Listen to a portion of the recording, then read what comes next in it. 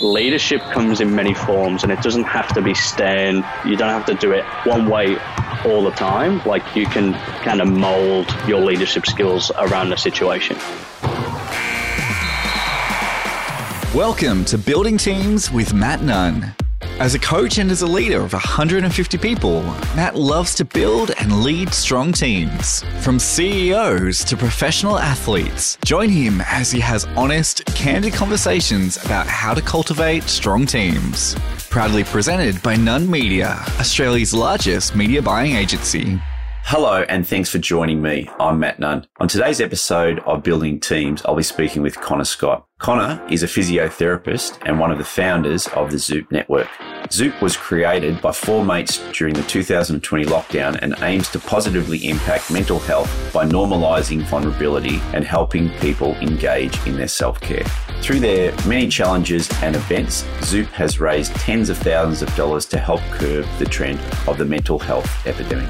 When Connor's not immersing himself in cold water to raise money for charity, you may find him awake in the early hours supporting his favourite football team, Liverpool. Welcome, Connor. Thanks, Ray. It's a pleasure to be here. Can you tell us a little bit about yourself? Obviously, you weren't born in Australia by that accent. Can you tell us the surroundings, of your upbringing? Yeah, absolutely. I moved to Australia when I was 13. I grew up in Liverpool in the UK. Which is a pretty rough area, is that right? Or Yeah, I wouldn't say it was a wealthy place to live. We kind of struggled financially through there, and my parents made a pretty big decision. They'd never been to Australia before and just took a punt to come out here and create opportunities for us kids and get us out of that situation. And it's worked out pretty well, I would say. What was the situation over in Liverpool? I think it's a little bit renowned to be a rough area. Some of the people you grew up with, where are they today? Mate, people I've played football or soccer with, I've got a few of those people that are in prison. It's a tough place to grow up. The people there are incredible. For the hardships that they go through and the adversities that they go through, they are just wonderful people, and they get through it with humor and kindness. But every day is a slog for them. Every day is make ends meet, try and put food on the table. It's a tough place to live, but they make the most of the opportunities that they do have. So how did you, a boy from Liverpool, end up being a physiotherapist, founder of the Zoop Network in Australia? Yeah, it's interesting. My parents always instilled the importance of education. So my dad dropped out of school when he was 15. My mum kind of finished uni when she was in her 30s. They gave me every opportunity I could. So I actually went to a private school in Liverpool. My dad would make me every single night. I'd do 2-3 hours of homework. I wasn't allowed to do anything on the weekend until all my schoolwork was done.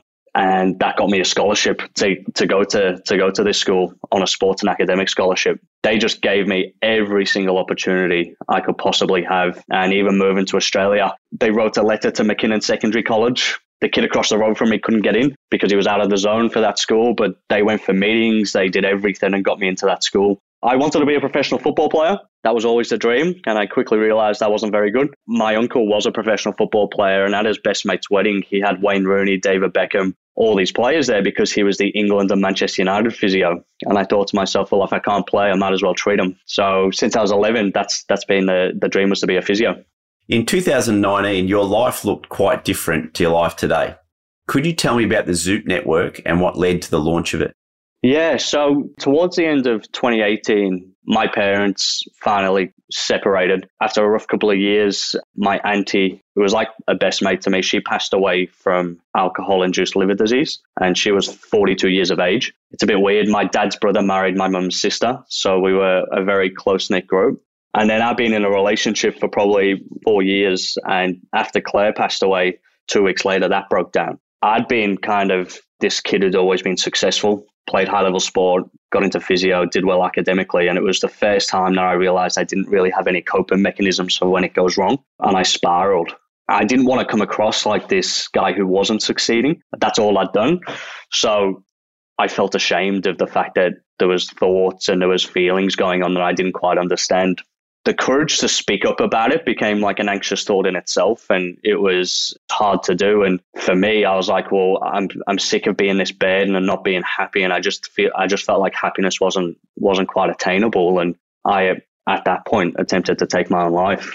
Thanks for sharing, because that's obviously pretty tough stuff to talk about. Just honing on that a little bit and going backwards, were you somebody that had those thoughts prior to those, 3 or 4 events at once coming into COVID, or how would you describe your mental health prior to that? I didn't have any problems, or so I thought. The way I dealt with any adversity was to kind of bury it and just put on a brave face. And that's what people from Liverpool do. You go through every day through a slog, but there's no excuse not to be funny, and there's no excuse not to be kind. I'd kind of suppressed a lot of the feelings of stuff going on at home and dealing with looking after my siblings' well-being when things weren't quite right at home. I think when those couple of events happened so close to each other, it was like I'd shoved so much under the rug that it just overflowed, and I didn't quite know how to handle that level of emotion. It has turned into a positive from your ability to perhaps, talk to other people, but obviously from a Zoop Network standpoint, how has that affected your life and your mental health moving forward? It's been huge. So I remember just a couple of days after that attempt, I called my best mate, Jerome, just to tell him about it because I had to get it off my chest. And he created this idea of keeping me accountable by doing like well-being practices. And it just started with run 3 times a week.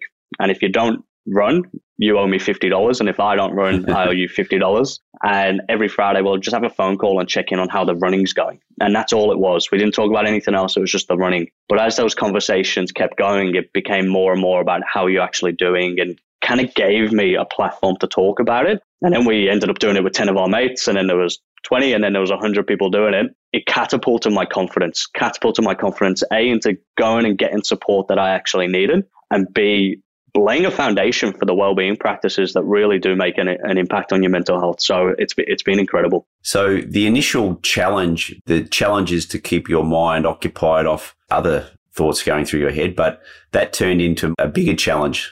Yeah. So what we did is I'd have 3 runs to do a week, and we'd have to send a photo receipt. So you couldn't lie. So you had to send that photo. And if you didn't send a photo, then it classified as you didn't do it. So it started with that, and then it became a little bit more, okay, we'll do meditation, and then we'll learn a new skill, we'll learn a new language. Like, it was just all different types of challenges. And then it started with cold showers. I hate cold water. It was like cold showers in the morning. And then now we do challenges where we jump in the bay for the month of August. We picked the coldest month for 9 minutes to raise awareness for the 9 lives lost to suicide every day. So these challenges have just gotten a little bit wilder and wilder, but now they've got a great cause behind them too. I've spoken to a couple of basketball coaches and professional athletes on this podcast, but I'm really interested in your perspective on teams and what you've learned when traveling with them as their physio. And obviously you were the physio of the under-20 Victorian state team and came away with us the last couple of years. So I'd imagine you're obviously, you've worked with the likes of a Josh Giddey, a Dyson Daniels, some guys that recently been drafted in the NBA. Players also can be quite vulnerable. And we find sometimes they actually open up to the physio more than the coaches at times. And we'd come to you about, well, where's this guy at? Which was a great help. So what do you think it takes, I guess, based on your experience, to lead a great sporting team? I think it takes a lot. There's no one way to do it. And like you said, the vulnerability of the players with me, it's like I'm that middleman. They see me every day. I'm taking them for walks. They're on the treatment table. It gets pretty mundane talking, how you feeling today, mate? And that's my favorite part, is when they start to open up. But in terms of what it takes to lead a great sporting team, I think authenticity and awareness of what's going on around you is key. And that comes from everyone a part of that, the team manager, the coach, the physio, the assistant coaches. It's a teamwork, it's a communication standpoint, and knowing where you stand within the team. Like for my role, I felt as if I was a leader in my role. So I had to lead by example. I had to be authentic with these boys, because as soon as you're not authentic, they sniff it. They sniff if you're just there for the badge, or you're just there to kind of get paid. They know when you care, and they know when you're being inauthentic. And for me, it was being authentic and being aware of, is their body and is their mind right, and noticing that, but also being aware of myself. Like, I've got to notice when I'm not quite right. Notice when maybe I'm missing things if I'm not quite mentally on. Being able to manage that with the players is something I think is key to leading a great team. What's the funniest thing you've heard from a player? I know you've dealt with some characters. There's people like Josh Jewash who just he tickled me every single day. He came in with just these one-liners that were just unbelievable. But then you hear the dating world Like, who's this player dating? And they're telling each other secrets, and you go, no, he's one for the ladies, or he's doing this. Oh, have you seen he's messaging this girl from this team, and kind of keep an eye on how he acts around this person. Like, it's just great, because then you get this little insight into what's going through, because they're young kids, they're 18, 19. You get to see a little bit of who they are, not just the basketball player that they are. So have you learned any great leadership lessons from your time behind the scenes as a physio? Is there any advice that you could pass on? Yeah, so I think leadership lessons, and I'll speak about you here, because there's something I learned from you which was fantastic, which I think you and I communicated very well throughout those couple of years, and always being honest with each other. There was a moment where the players are a bit scared. The head coach, they've got to respect the coach, and that's a relationship you've got to have. And there was a moment where we were playing against ACT. One of their players or one of their mates had actually took their life earlier that day. And I remember you pulled the team in. We lost narrowly due to a few dodgy decisions, but that might be a bit biased. And you pulled the team in, and it was a big game and lost by a point or two. And you just said to them, boys, we've just lost a basketball game, but they've just lost a mate. We're playing this sport, and basketball is just not important compared to the friendships and the family that we've created here. That was vulnerable from you.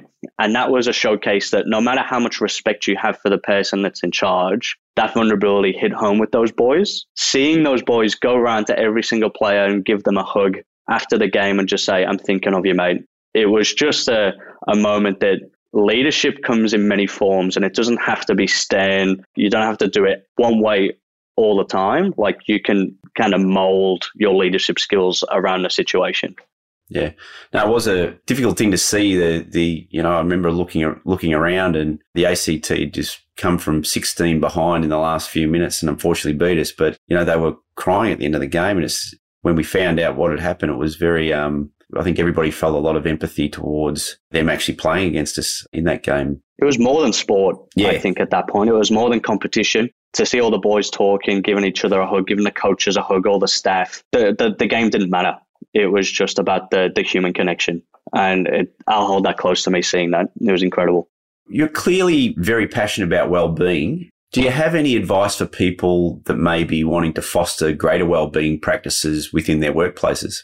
Firstly, I think well-being practices have got to start from the top down. I think if you're a leader and you're running, your own business, we can try and implement workplace practices from the bottom up. I kind of see that as we're trying to kind of save people from drowning without stopping the person that's pushing them in. I think if we can role model that, starting from the top down, we're a product of our environment. Working with my life coach, something I do when I'm creating a well-being practice or a habit, there's two things. Firstly, start ridiculously small. So if I want to do gratitude practice, if I want to meditate, I just set a goal of 1 minute or one thing. A lot of people will feel this. You go, I want to run a marathon. And then you run 2 kilometers and go, oh, there's no chance I'm doing that. You set that goal so far ahead that you're kind of like that, I can't reach it. If you set yourself a goal of you're going to run for 1 minute a day, if you run for 5 minutes, you've absolutely smashed it. Whereas if you're setting yourself, I want to run 10K a day, and you only run 1K, you feel like you failed. So that's where I tie in the kind of the minimal absolute must as well.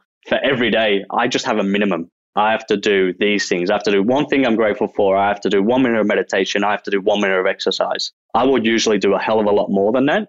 But if I look back on my day, then I've seen that I've actually smashed the goals I've set. Oh, that's good advice. The core goal of the Zoop Network is to normalize vulnerability. Can that be done within a workplace setting? Yeah, I think so. And vulnerability comes in many forms. Vulnerability could be discussing a time that maybe you failed. I know I've had this experience being in charge at my physio practice. Is sometimes some of the new grads kind of don't do so well with a patient, and it's pulling them aside to go, hey mate, in my first year, I stuffed up here, I stuffed up here, I stuffed up here. That's vulnerability. It doesn't mean that you have to go in and tell everyone your deepest and darkest secrets. It just means that you've got to be real. You're not perfect, and being honest with that, I absolutely think it's possible in workplaces. Have you ever had a failure that seemed catastrophic at the time, but looking back delivered you a great advantage? Mate, I fail every single day. Every single day I fail. And I kind of look to fail. If I fail, I learn. So it's not like a win-lose, it's a win-learn. I guess taking you back to 2019, 2020, I felt like a huge failure. I felt like I wasn't making my family proud. I feel like I couldn't be the best partner. I couldn't be the best friend. I couldn't be the best physio. I felt like I was failing every day catastrophically. When my auntie passed away, I remember that the last time I saw her, like she had an alcohol problem and we went out for a drink. And I think to myself, that's a failure. I didn't have the courage to say no to doing that. So that fills you with shame and guilt. But what I've learned from those experiences that I just wouldn't do it again. Like, so the next time that situation comes up, I'm prepared. I'm prepared to, if my mental health's going a little bit downhill, because we're always on that spectrum. I've got my strategies. I know what to go back to. I know what those signs look like. I know if someone close to me had an alcohol problem, I know the signs and I know what I would do next. I think everything I do daily and whatever I fail at, I hope to do better and just take that next situation that comes and treat it with the learnings I've taken from the last failure. So being a leader in the mental health space and coming from where you've come from, what's next for the Zoop Network? You know, if you could solve a problem, what would that be? It's multifaceted. I think we've got to get people talking about their problems and talking about mental health without the stigma. It's kind of like physical health. If you did your ACL and you kind of identified yourself as like an ACL injury, it doesn't make sense. When we've got mental health, we have this negative stigma. We associate the words and the connotations with depression, anxiety, PTSD, whatever it might be. Whereas if we define physical health as ACL tear, hamstring tear, it doesn't make sense. We don't talk about it that way. Mental health is a spectrum. With what we're doing at Zoop, we're running workshops to talk about this stuff, to talk about the fact that mental health is just a normal part of everyday life and we've all got it. We're just on a spectrum of it, from healthy to coping to difficulty to illness. Like we're just somewhere on that spectrum and we're going to fluctuate. In terms of what I would like to see, I think mental health needs to be, and well-being practices, I'd love to have learned this in school. And I think if we can start to get this conversation started through a curriculum that is initiated through school, we're going to have a lot more emotionally intelligent people. I think we're so focused on IQ instead of EQ. And I think EQ is what gets you places and IQ is just a number. So emotional intelligence, emotional literacy through schools as a starting point. If somebody's listening out there that perhaps is in a state possibly that you were some time ago, how can they break out or make that initial step to come out of that and, you know, use some of the medicine that you've described as talking about it? What should they do? What should be their next step? Obviously, I'm not a medical professional in the sense of a psychologist, but you've always got services. You've got Lifeline, 131114, that are available 24/7, volunteers that will always listen. So you've always got someone that's going to listen. No one is alone because you've always got that support. I think for me, what I found beneficial was like sitting across from someone, looking into their eyes, telling them my problems.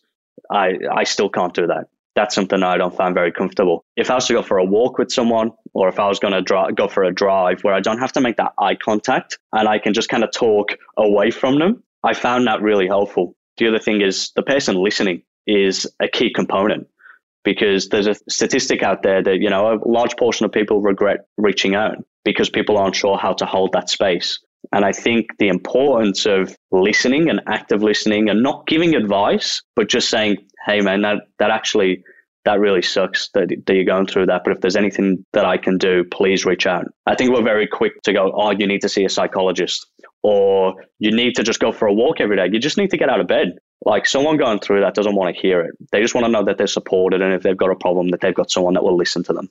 That's the advice I would give. Reach out to those people that you know are going to kind of listen and support you. And if you are struggling, you've got services like Lifeline, Beyond Blue, Headspace that will always listen. On the flip side of that, you mentioned your friend, I think it was Jerome.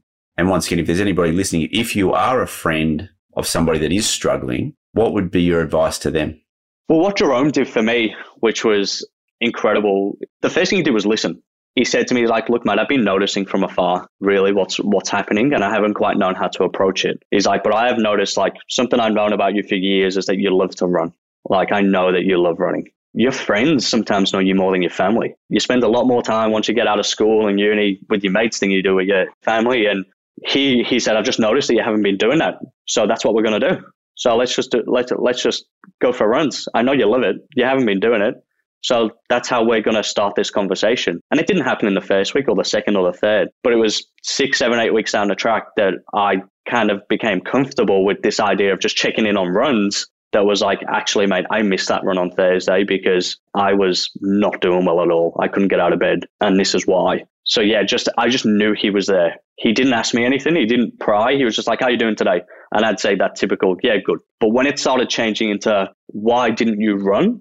Or why haven't you done your goals this week? It wasn't a how you going? Yeah, good. It was actually, I didn't do that because of A, B, C, D. It kind of gave me the floor to talk about something else. Because like that question, are you okay, makes me like, close off inside because I don't really want to talk about it. But if you're going to ask me, hey, I've noticed that you didn't get in the water today when we usually go at 6 a.m., then I'll be like, look, boys, I'm exhausted. I'm run down. This is happening. It gives the floor to actually talk about it. If there's anybody out there that wanted to perhaps help donate or help the Zoop Network and the work that you do, how can they do that? You can follow us on Instagram at the Zoop Network. With this money, we're raising money for Batia. So Batia are a for-purpose mental health organization run by young people for young people. So they do Batia at school programs, Batia at uni programs, and it's all about giving school kids mental health toolkits. So last year we raised 36 grand, which gave 1,450 students a mental health toolkit. This year we're looking to give 3,000 kids that opportunity. So if you want to find out more about that, you can go to 9for9.com.au or check out Batia. And to see the work that they do too. Okay. It's now time for the buzzer beaters. If you were going to get a tattoo of your life's motto, what would it say? Do happy. Favorite self-care practice? Gratitude and reflective journaling. What's your go-to pub meal order? I don't know why I even look at the menu sometimes, but it's a chicken parma. What's something you're grateful for today? Oh, so much this interview with you. It's the sunshine outside. Went for a swim this morning, had a coffee. It's been beautiful. Terminology, soccer or football? It's football. You use your feet. You don't use your hands to run and bounce a ball. Come on, mate, it's soccer. Oh, it's not. Yeah, I just don't understand it. Don't understand. You use your hands. I don't get it. Okay, mate. Thanks so much for joining me. I think everybody get a lot out of that. Appreciate your time. Thanks, mate. I appreciate it. Thanks for listening to the Building Teams podcast. For more information about Matt and Nunn Media, visit nunmedia.com.au. Follow the show for future episodes, and leaving a review or rating helps others find the podcast.